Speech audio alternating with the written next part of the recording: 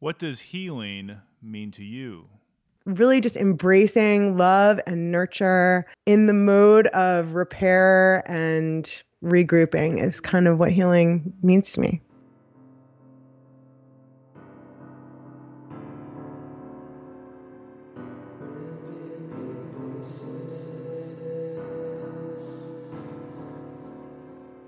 Revealing Voices, the mental health podcast, raising unanswered questions, sharing unanswered prayers.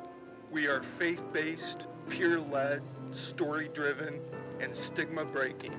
I am Tony Roberts. I am Eric Riddle. And we are Revealing Voices.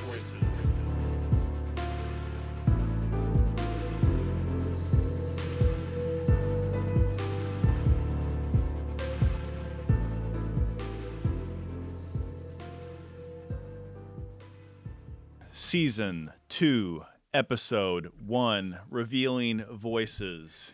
Yes, and we are excited about the year. We're going to have some wonderful guests to interview. We're going to have a new feature called Healing Stories, where people will share their own testimony, their own story, and we will kind of step out of the way and let them reveal what they have to reveal. You know, the question, what does healing mean to you, is so resonant for me personally. I mean, it's really made a big impact on me, the way I think about life, my attitude, my relationships. I mean, it really is, for me, very profound. And I really think it resonates with other people when we ask them the question, when it doesn't feel to them that it's like black and white, like you're not healthy, all of a sudden you're healed and the hand's been laid on you. You know, that's not at all our approach to that question. And some people kind of respond along those lines. I mean, you get some of that, but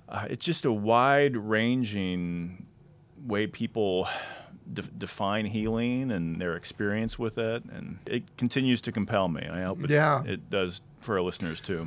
One thing Eric did that we released on an episode, the Heartland episode, maybe 18, 19. And one of the exercises we had participants do is to write on index cards, which I was just going to share with Eric. Right. I have probably about 80 of these index cards. I forgot about that. And we may well post those on the website or highlight some on our program in the second season. Yeah. Many reflections that were sometimes spiritual, sometimes medical, sometimes instantaneous, sometimes a process. Right. I think people really put a lot of thought into it, especially as our program relates to faith and mental illness. I think at its core, healing involves a whole spiritual self, body, mind, and spirit or strength. But in the realm of mental illness, healing can mean many things. One thing that, and this leads into something I want to highlight that has been an opportunity that's come across my plate, SAMHSA, who is the Substance Abuse Mental Health Services Administration, has contacted me and wants me to do a video. They want to feature in this social media campaign people who are living successfully with serious mental illnesses. Right. So that's what they see. They've been inspired by my blog, and they want to interview me. And the idea of living successfully with a mental illness is a form of healing. We aren't cured, but we can live successfully. But what I want to reflect on a little bit is my reaction to that contact. First I was very confused and wondered, who, me? Was that confusion. Why would they reach out to me? And then there was kind of an elation, wow, me. Well, Tony, you are the man. Well, hey, but following on the heels of that was a depression. I went into a depression when I began to doubt, why me?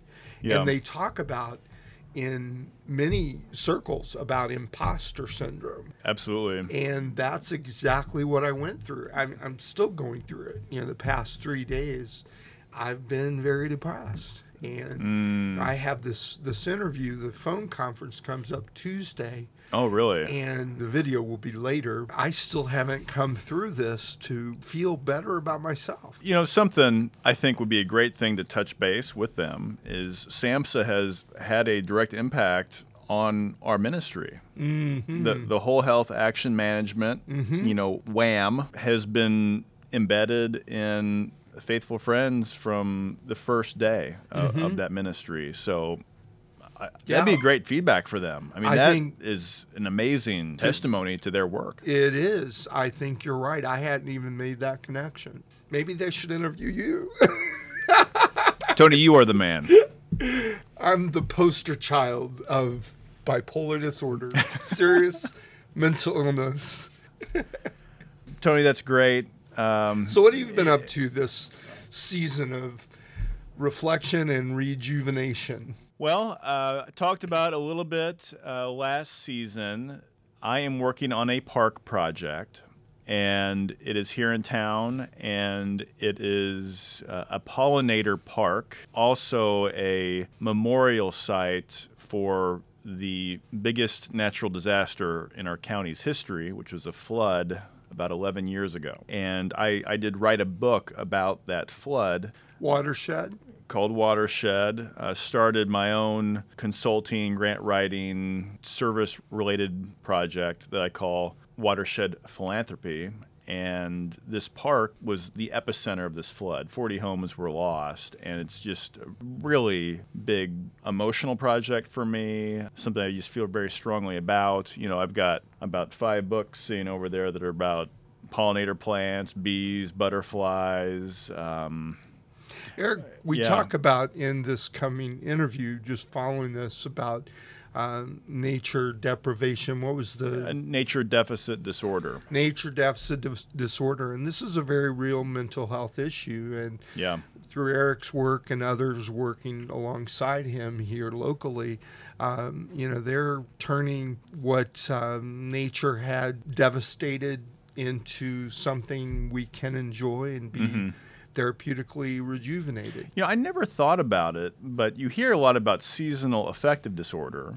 I mean, the more I think about it, it's like, well, that's as you're getting into colder months where you're less likely to be outside. And so, in a sense, it could be related to nature deficit because you're just not getting out as much. I had not thought about that before. It's an interesting thing to consider, maybe even to bring that up more as I dive into this project. What else has been going on? St. Peter's. Oh, yes. So I began my work as a faith and mental health advocate at St. Peter's Lutheran here in Columbus. Had a very good week of being introduced to staff. They have a K through 8 school, as well as the pastoral staff and ministry support. And also they have 4 worship services, and I spoke at those, was interviewed by the lead pastor, Mark Tyke.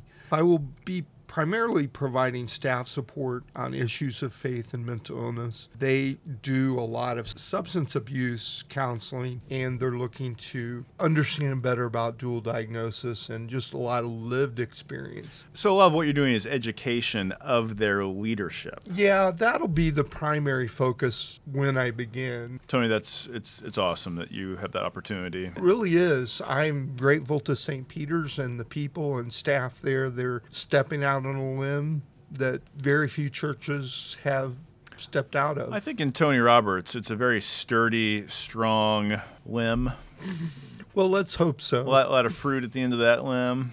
Let's hope it is. Yeah. Yes. Tony, our guest, is Amy Carey. Amy is a podcaster and a blogger. Her website is agirliknow.org. It's also the name of the podcast on iTunes. She actually reached out to us, Eric. Came across our podcasts, read our website, blog. Shows that we're starting to get the word out about our show. If you're listening to this episode and you want to reach out to us, share your story, we'd love to hear from you. Amy has a very compelling story about being a parent of a daughter with mental health struggles. And you'll hear that. Tony, as we get ready for our first interview here of the year, we just wanted to talk for a moment about the diversity of thought, the diversity of experiences of our guests. You know, in the process of revealing stories, we can sometimes touch places where people might disagree with our guests, where people might be very motivated by our guests and want to seek the same sort of treatment. And in both cases, we are presenting people's stories of health and healing and treatment and alternative treatments you may have never heard of. But that doesn't necessarily mean we agree with them. Mm-hmm. Yeah, you hear you hear a lot of people give trigger warnings, and this is our time to put out a trigger warning, and it's not meant to say don't listen to this or you'll be hurt. We believe that thought evokes thought. And our listeners are able to have minds of their own. Mm-hmm. And we hope, I know as I've listened to some already, it's caused me to redefine what it is I believe in. How do I feel about some things? Mm-hmm. And hopefully you'll do that and then share it with us. You know, write to us through our blog, revealingvoices.com. You know, we'd love to hear from you, and maybe we'll share some of that on the air later episodes. And with that, we welcome Amy Carey. Amy, thank you. It was a great interview. We look forward to sharing this with our listening audience.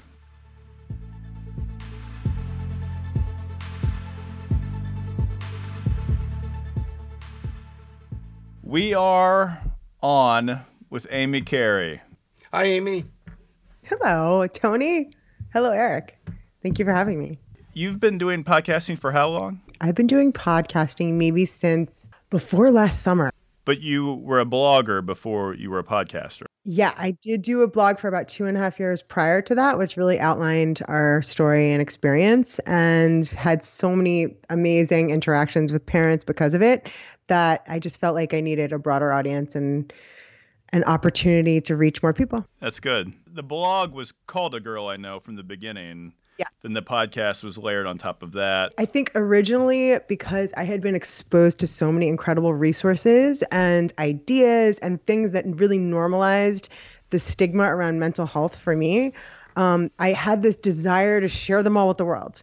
And the truth was, the podcasting world was so unique and separate from the blogger world that using audio, I ended up really learning that I needed to start from the beginning of our story because it was a whole different audience. I went back today and read your very first blog post. That really revealed what you went through, you know, in your pregnancy and as a new mom, which led you down a path of particular struggles with your daughter, you're naming Violet. I'd like to hear from you more about that first moment, those first moments when you recognized that this was going to be a particular struggle for you. So, you know, it's interesting because there were so many different junctures of me having these realizations. And I think in retrospect, I can recognize that some of those moments in her infancy were red flags. However, that is pure retrospect. That is not clear to me as I was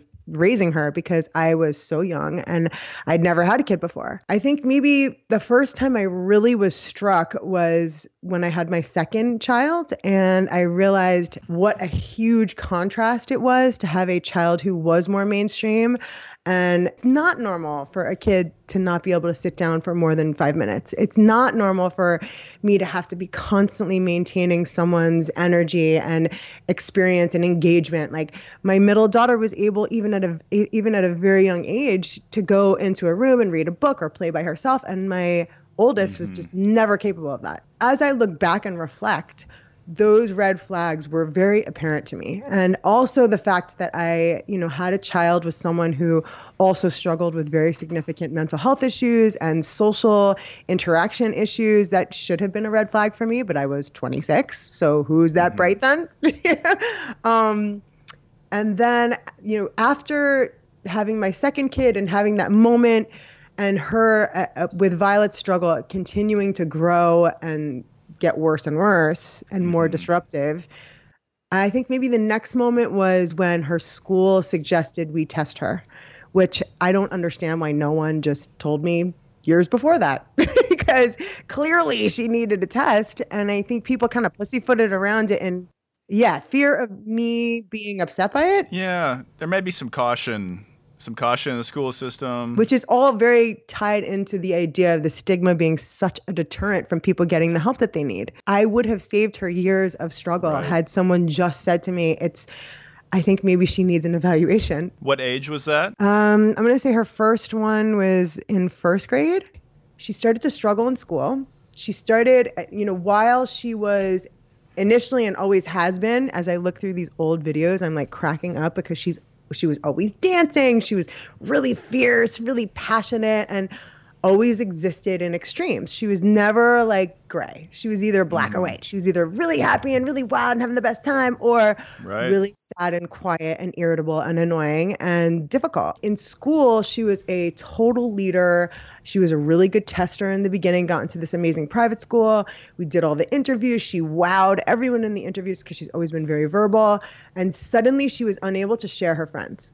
And she also, which I learned from a therapist later, this is like a really significant thing, was she was not able to immerse herself in pretend play. As they, go through mapping your brain when you're a little bit older, they will tell you that is a real like kind of synapse dysfunction, because using your imagination and being able to be in a world of pretend play is so huge. That was a big one, not being able to share friends and not being able to maintain friendships. And then she became, because she was getting these terrible reactions from school and other people in our lives, I think that started to erode her self-esteem. So she was about 6, 7 when we realized something was really serious that was going on. We got the results back from the psychoeducational evaluation. And I think that was a real turning point for me, because I understood then that her acting out was out of sadness instead of anger. Like, she wasn't an angry kid. She just manifested her sadness and anger. So that was a big turning point for me and my husband, who, this created a lot of tension in our marriage. And that really helped us, like, oh my God, this kid just needs help. Like, this poor child, like, we've been expecting her to exist in this world when her brain is so chaotic. Like, how can she possibly function? The fact that she's made it that far was amazing, Yeah. So then she went to tons of different therapists.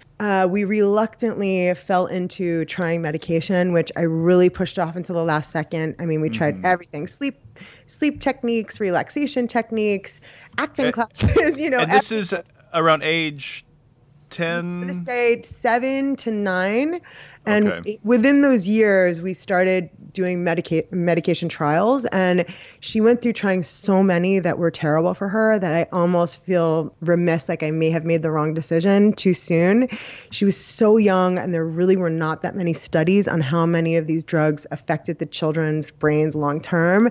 Right. So that made me very nervous. She really got to the point where she was just so disruptive and dysregulated all the time, and that everyone in our house felt like we were walking on eggshells. Yeah. And she freaked out one day and said to me, "Mommy, I've gotten to the point where I can't control my emotions anymore. I can't control my problems anymore. You need to help me. You need to help me." And I'm like, oh my God, like in panic mode. What do I do? Like, I think I've tried everything. What is next? And it's so heartbreaking to hear your 10-year-old tell you that she's aware that she's got problems, first of all, and that she cannot control them anymore. It was like my heart just like cracked into like a billion pieces, and I didn't know where to start picking them up, and we hired an educational consultant who told me all these great things about therapeutic boarding schools and all these lovely things called wilderness therapy.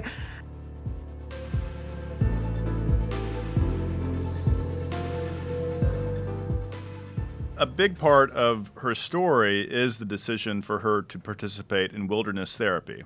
Yes. And I would like to go into that, because until I listened to your podcast, I honestly knew nothing about wilderness therapy.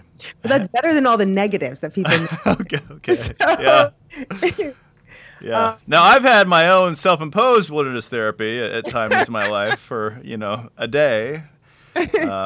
But for actual therapy, right, under treatment in a very structured program, I'm not familiar with that.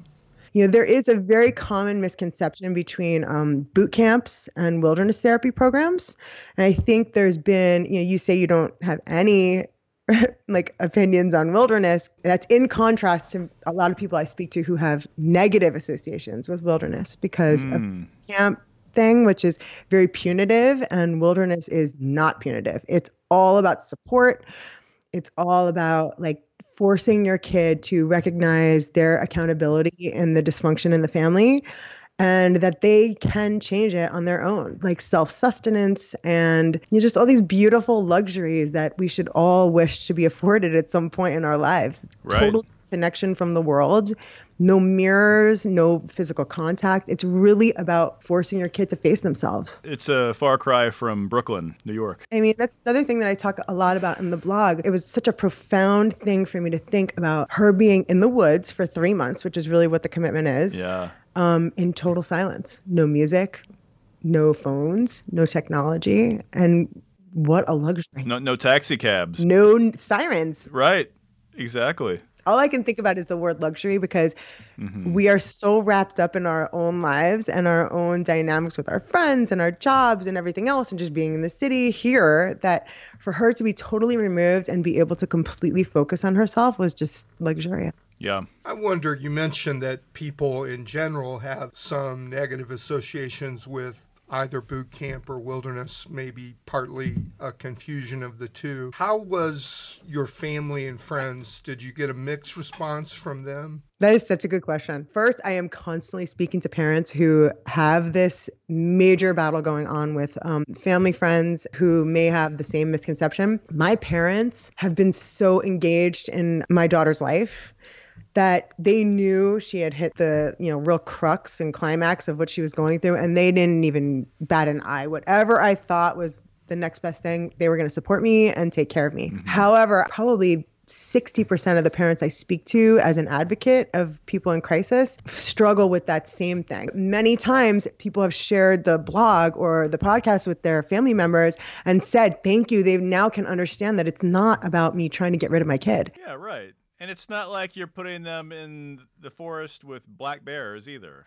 This is wilderness, but I would have to think there's still a sense of control by the people overseeing the program, right? I mean, they're not totally in the wilderness. I mean, they are fully in the wilderness. However, it is completely structured and so well thought out. I mean, each moment of their day has a purpose and a meaning behind it. And it really is about self-reflection. And if you could take the best therapy session you've ever had and multiply it by like 1 million, you might have one day in wilderness. A question then, there are adults supervising. And yes. How often would she go more than 24 hours without adult contact? No way. Okay. It's first of all, the group of children that they're put with, she was 11 when she actually went. So she told me she had hit her limit when she was still 10. Her birthday's in May. She left in June. And I was very concerned with overexposure because she was very immature still in those ways. And so my first 3 things out of my mouth to every place that I called was, I'm worried about overexposure to drugs, sex, and suicide. She didn't even know what the word suicide meant. I didn't need her being around a bunch of kids who had already kind of tried it and wanted to talk about it and glorify. Right. That is a great point. And so I was really concerned with that. This one particular program called Trails in North Carolina, they separated the younger kids from the older. So initially, and I loved it. And then they also separated genders, which, as I know this is like not PC right now because of gender being so like irrelevant. It was relevant for me because she was just about to get this like influx of hormones, and I did not need one more weird distraction for her other than her being focused on herself. So that was important to me also. It is highly supervised. I mean, she had a therapist who I still speak to now, 4 or 5 years later, and she met with her twice a week, maybe 2 or 3 times a week in the woods. And then she was with a group of less than 8 girls, ranging from the ages of 10 to 14. And then they had staff members, which I think they range between 5 and 7 staff per a team of 8 kids So everybody has somebody to talk to all the time. Right. Everyone has support if they need it. Like there's no way that they had 1 second of unsupervised activity. Yeah. So today I went back and listened to your interview of Violet on one of your programs a while ago, and she shared, some of the logistics of that, and seemed to be a very confident young woman, seemed to be benefiting from the program. You've now had some time that she's been in the program and come through it. What would you say are some of the changes you've witnessed in her? I really do believe that Wilderness was like a diving board into the pool of healing and transformation. It did not encapsulate everything there because it's so removed from the real world that she really needed the therapeutic boarding school afterward in order to kind of like solidify all the changes that she had made and make them more permanent. However, I can tell you picking her up from Wilderness was like one of the craziest experiences of my life because she was still herself. She still, I could see, was like experiencing, some of the anxiety and upset around things that I would have presumed. However, her ability to interact with us in a healthy way, and like she had never seemed calm ever. Like there was always an edge, no matter whether it was like a happy edge or a sad edge. Everything always felt edgy with her and tense. And she was no longer tense. Throughout her experience at Wilderness, she writes you, your kid writes you letters, and she was fully accountable for the first time in her life. So you're talking 11 years of feeling like your kid is deaf to you saying, this is not helping. It's not helping you and it's not helping us. Your behavior is so outrageous. It is creating problems. And she would always blame others or say, everybody hates me or whatever it was that she was feeling, which I don't want to invalidate. However, her accountability changed, her belief in herself, which, relates to the idea of faith because she really could only control herself. And I think she learned while she could not control anyone else, she was responsible for creating her own kind of happiness. And she was inspired by the idea of that. And I think that was a really huge moment for her too. And also she was given tools that helped her deal with the times when her upset became unmanageable. And gratitude. There was a huge level of gratitude. Like she even said to me at one point, I know how much all of this costs, which sounds so like shallow and corny, but she'd never been that grateful before, and for her to feel better about herself and smile, and it seemed genuine, that was moving enough for me. I would have just taken that. If that's Sure. what it was the only thing that came out of it, I would have just taken that. And the idea that she was able to interact with her siblings in a positive way, that was also a huge one.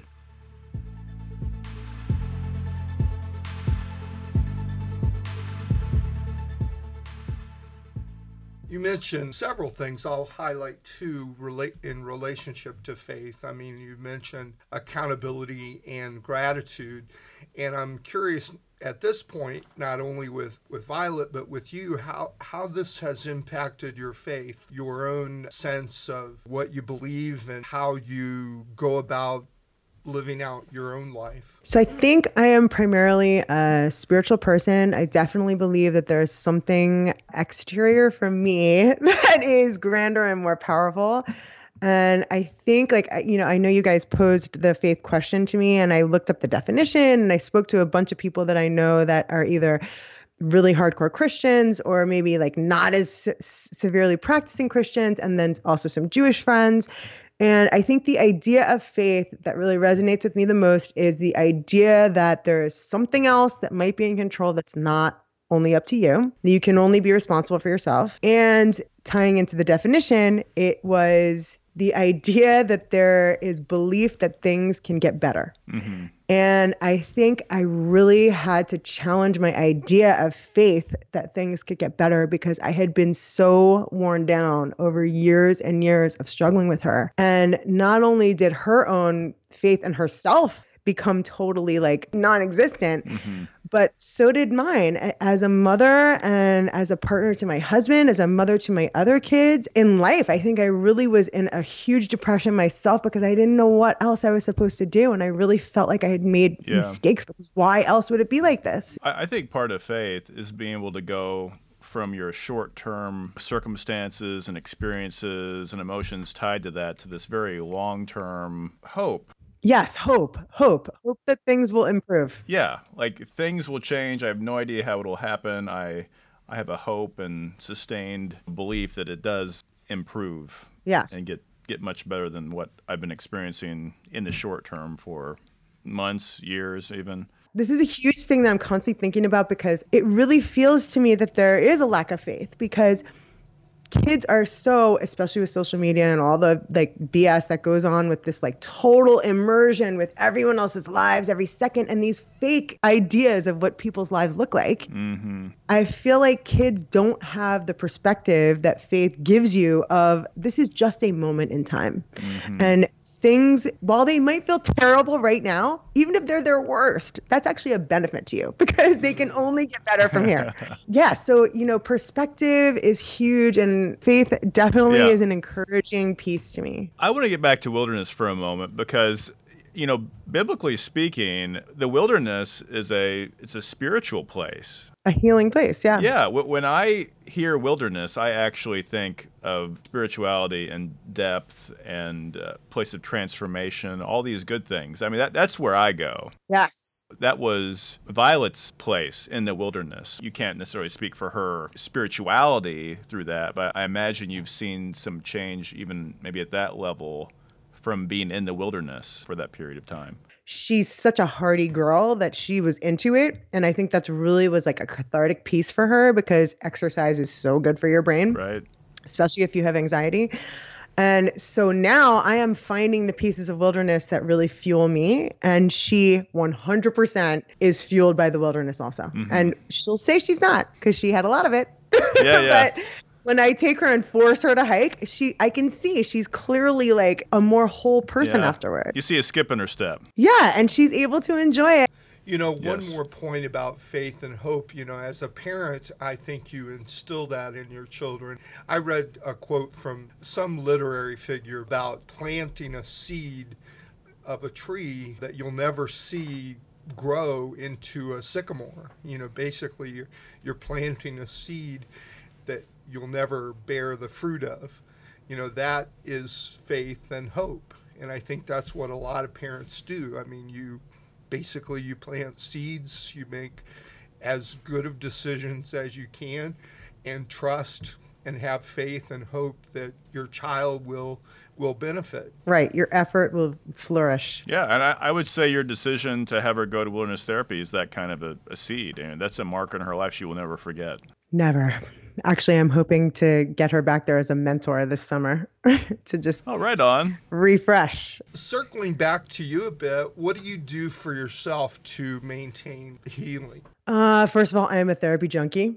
I have grown up in a family of therapy junkies, so I always seek out some sort of time for myself to either have therapy or like I work with a healer on Skype and just kind of talk about what's going on and try to figure out how to manage my interpersonal dynamics with my family and my friends and things that are giving me anxiety because I also definitely struggled with anxiety. I need exercise, and even though it sounds a little dorky, the endorphin rush that I get from exercise is so pivotal that if I do not exercise for several days, I see a depletion in my happiness. Sure. I also just think I really enjoy being alone. And so now that my kids are so much older and they go to school for these long periods of the day, I get time to be by myself. And that's really just healing and fueling for happiness.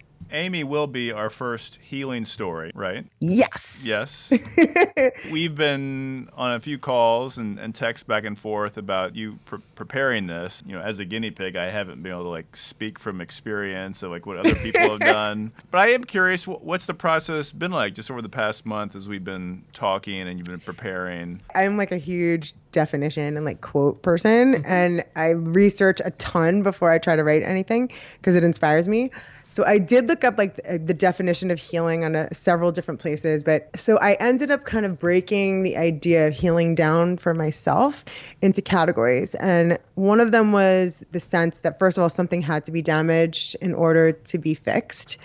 And so there's a sense of repair. And then there's also this feeling of a need to regroup, like someone that's gotten off track just needs to kind of regroup a little bit. And then this other piece that I don't think healing can exist without is love and nurturing. I mean, it's such a huge part of it for me. And always coming from an emotional place with my daughter and with my whole family of even just in communication, if I'm upset about something and I yell at them, it's not helpful. If I come from a place of like, my feelings are hurt because I love you so much and you're killing me that you're acting like this, that's so different. Really just embracing love and nurture in the mode of repair and regrouping is kind of what healing means to me. Good collection of definitions that you've made your own. It doesn't surprise me, Amy, that you would actually research. I read your first blog post, and it's like 750 words, quotes. A personal essay, and like an annotated, paper. Totally. If you want this link, go on the website. I mean, it's wonderful. I mean, don't get me wrong, but there's no way in hell I would go through that much research. I just pop off the first 750 words that come to my mind. Oh my gosh, I have a very book obsessed brother, and so when I started to write, and I'm not a professional writer, he was like, every writer reads 5 things a day before they sit down to write. And I was like, whatever. Okay, I'm gonna do that then. That's exactly what I need to do. And then I read that Stephen King book on writing, which is so good. Yes, and he said the same thing: read a bunch of stuff and then sit down. Yep. So this is a good time to ask, in addition to your reading on specifically mental health issues, what are some books that have been impactful, or maybe, just a few? You may have hundreds, but... I have hundreds. Okay, I know the best one by far. It's called The Journey of the Heroic Parent by Brad Reedy, who actually was a founder of a wilderness therapy program called Second Nature, who has now, I think they had some sort of internal conflict. They broke up. It's now 2 separate wilderness programs, but his way of laying out parenting and how to interpret your child's behavior and to take yourself out of it is so profoundly moving and so well done because it's so, really straightforward. There are not tons of superfluous words. I loved that book. So was Brad a bit of a pioneer in wilderness therapy? He is a huge pioneer. He does tons of talks and therapy support groups in the city. I think it'd be really interesting being in a city like New York and talking to people about wilderness therapy. Because we hear about nature deficit disorder as a real thing, right? Yeah. And I mean, in Indiana, we can drive down the road to a state park, that's just in the woods. 20 minutes away. Yeah. But in New York, suppose you go to Central Park, and it's a beautiful park. Still have to seek it out purposefully. And I think that's a huge difference. Right. So it would be an interesting context to be in the city speaking to people about wilderness, who I'm sure some people have rarely traveled outside of urban areas. I think you're probably right. So where is Violet today? Is she at boarding school? Or what's she up to? She goes to boarding school in Massachusetts, and she's been thriving. She's an amazing athlete. She's on all the teams, which I think really presents her with an opportunity for camaraderie. Right. She still needs that small class environment. She's still the same person. And I think that's actually a really good point to make, because so many of the parents that I speak to are like, is my kid going to come out and be a totally different person? And I'm like, no, actually. And that might be disappointing after you invest all this money and time and the lack of physical proximity with your child. And the truth is, no, you're not going to change who people are. You're just going to change their ability to manage it. And that's really all we all need in this life. However, most people don't learn that until their 40s. But she still struggles. I mean, and all teenagers do. So I have to remind myself to be relatively cognizant that teenagers are annoying and hormones are crazy and they still are sucked into this little microcosm of the world. Right. All I can do is expose her to more, greater, larger places and remind her to use her tools.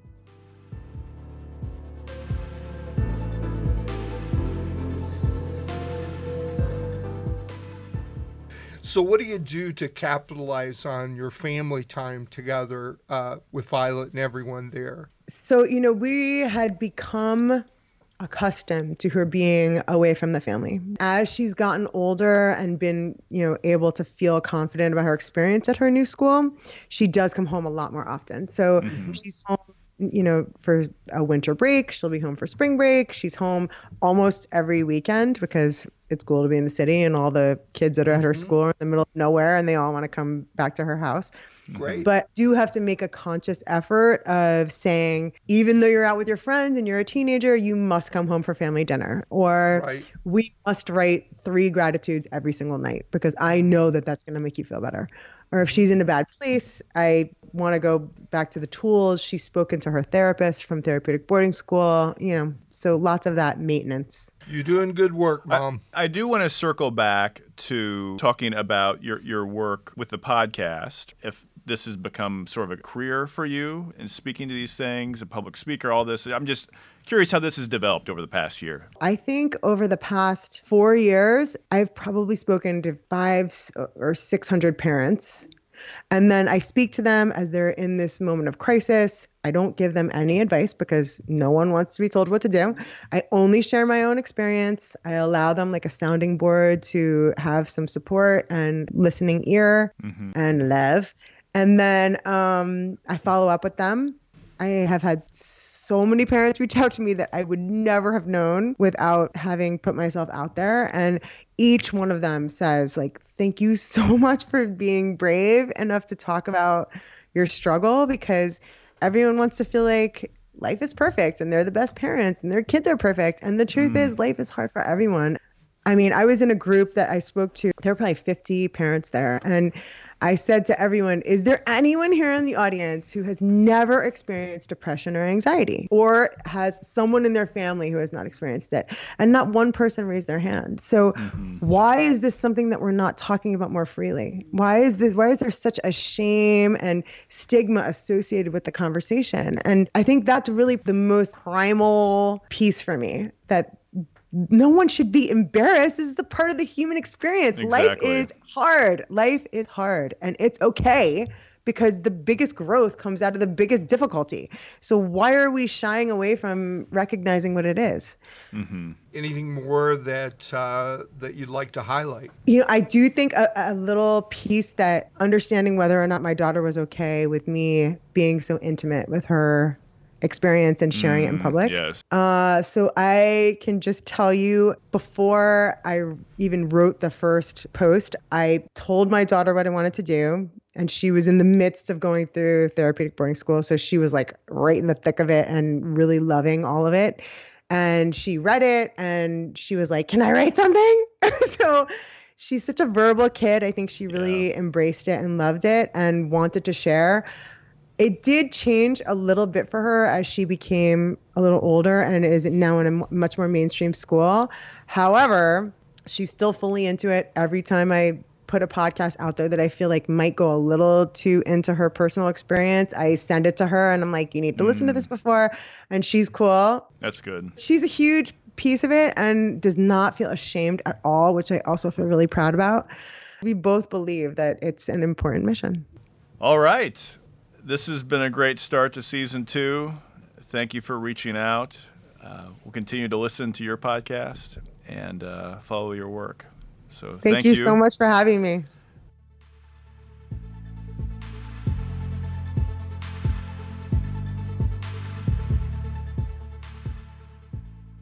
Well, Tony, that is Amy Carey. Yes, she's a fascinating person, isn't she?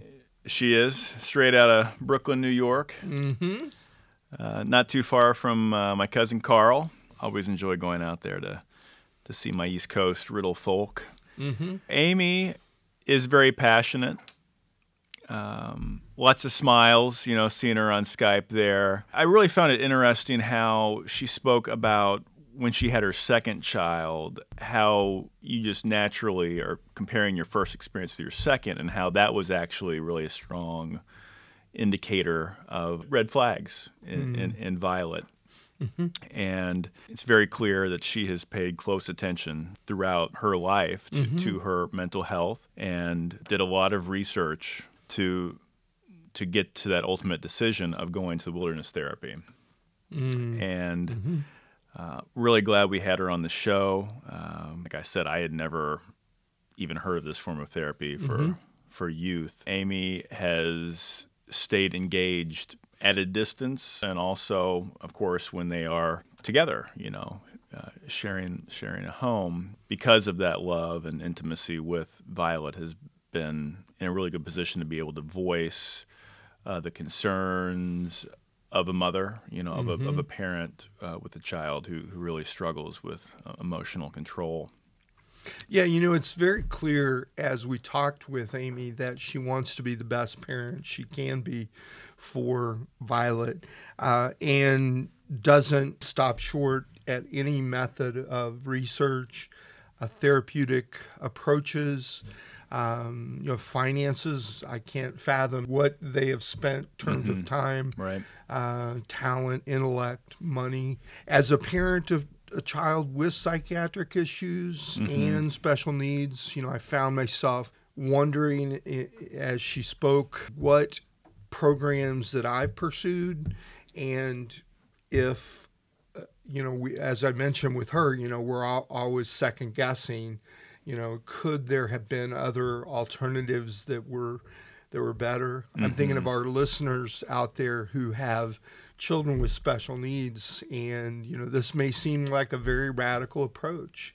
Many others have a very different approach. This is certainly not something we want to put our stamp on as the way to go, Right. if you have a child with special illness or special Sure. needs. But it is a way that one mom and other parents have found to be effective. Yeah. So we're interested in hearing from those of you with children, special needs, and hear what your reaction is to this, and maybe other approaches Right. you have found to be helpful or not helpful. So visit our website, revealingvoices.com, and send us a message. Yeah.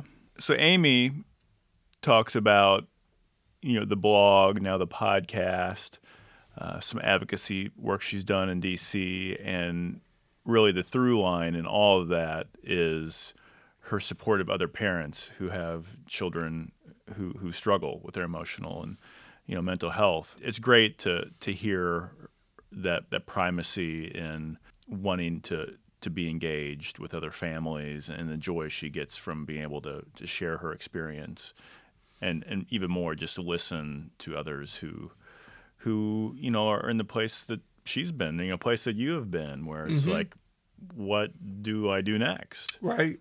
And sometimes you don't have the answer. Like, No. There's not like the thing to do.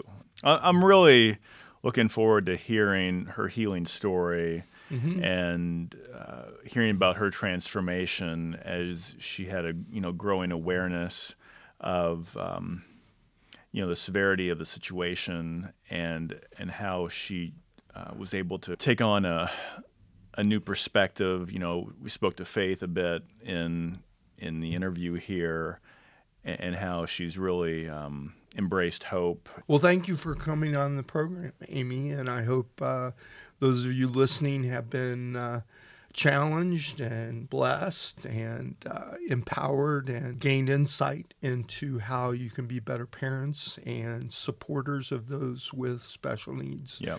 especially children. Yeah. Amy's work is at agirliknow.org. Transitioning to our next guest in April, that is going to be Kevin Moore, who works in the state of Indiana's Division of Mental Health and Addiction. We'll be talking about dual diagnosis, is fairly severe because you're dealing with addiction and a mental health diagnosis at the same time. I'll be curious in just talking to him. I had some experience earlier in my career writing grants through DMHA that went towards youth substance use prevention, and I look forward to kind of hearing how things have developed, in the 5 years since that was part of my grant writing and consulting work. I talked to him on the phone briefly about Columbus, Indiana, here in town, our new, it's called ASAP, Alliance for Substance Abuse Progress, I think is what it's called. And that's really addressing the meth and heroin issues that we face just locally here in Columbus. Mm-hmm. I found that as I spoke with Kevin on the phone, that he has a wealth of knowledge about what resources exist that I was unaware of. I in the realm of mental health, which I research quite a bit locally and abroad, things that I had made assumptions about because of things I'd read, he was able to kind of correct my assumptions that, maybe there is more offer than is being accessed. Mm-hmm. So as we interact with Kevin, I'm eager to just put forth to him some direct questions that I've heard from people about, what is being done. Yeah. And what can be accessed if you are a person with mental illness or dual diagnosis or substance abuse. Yeah. I mean, people at the highest levels in SAMHSA talk about the opioid epidemic. It is a scourge. It is one of the most pressing public health issues in our nation, if not the most. There are people dying every day from overdoses, and I look forward to having Kevin talk about the work being done to address major public health issues. Very good, Tony. Thank you, Amy. Very good. Tony, we're wrapping up episode 1 of season 2, and instead of having a boring conclusion where we're asking everybody for 5-star reviews because they love our show, we are going keep to those 5-star reviews coming. We're going to stay live, and we're going to encourage you through our own distinct personality every show. And we figured we'd start this one with a reading from 5-star reviews that we've had. Or Moby Dick. Yeah. We're up to 21. 21. I'm really happy with that. In one season. Our most recent one, February 17th, 2019, from Who's Your Follower? My Kind of Citizen. The title is genuine, 5 stars. Tony and Eric are the real deal. Both live with a mental health diagnosis and can articulate what that's like in a way that draws you in and engages you. I look forward to season 2. That's really kind. Yeah, that's thoughtful. I enjoy that designation of being genuine, and we appreciate that you've complimented us in that way. Yes. Thank you, Who's Your Follower? One other one here. This is from Badger Mike. We love our Wisconsin fans also. January 26th, 2019. 5 stars. To effectively navigate this world, we first must seek to understand our fellow travelers. This podcast teaches that true understanding must be holistic. It must take into account a person's physical, mental, and spiritual well-being. Especially interesting and not immediately obvious are the issues that reside at the intersection of mental health and spirituality. Revealing Voices brings these issues into the open. Very nice. Yes. And that's our hope, especially this year. We're introducing Healing Voices, and we hope to bring those to the fore, stories that people have that as they navigate through their own lives. Yep. It's been a good first episode, Tony. Let's have a great year. Revealing Voices is not a substitute for professional mental health care or participation in a faith community. If your unanswered questions or unanswered prayers leave you feeling desperate or unsafe, we urge you to seek further help. A partial list of outreach resources may be found on our website, revealingvoices.com.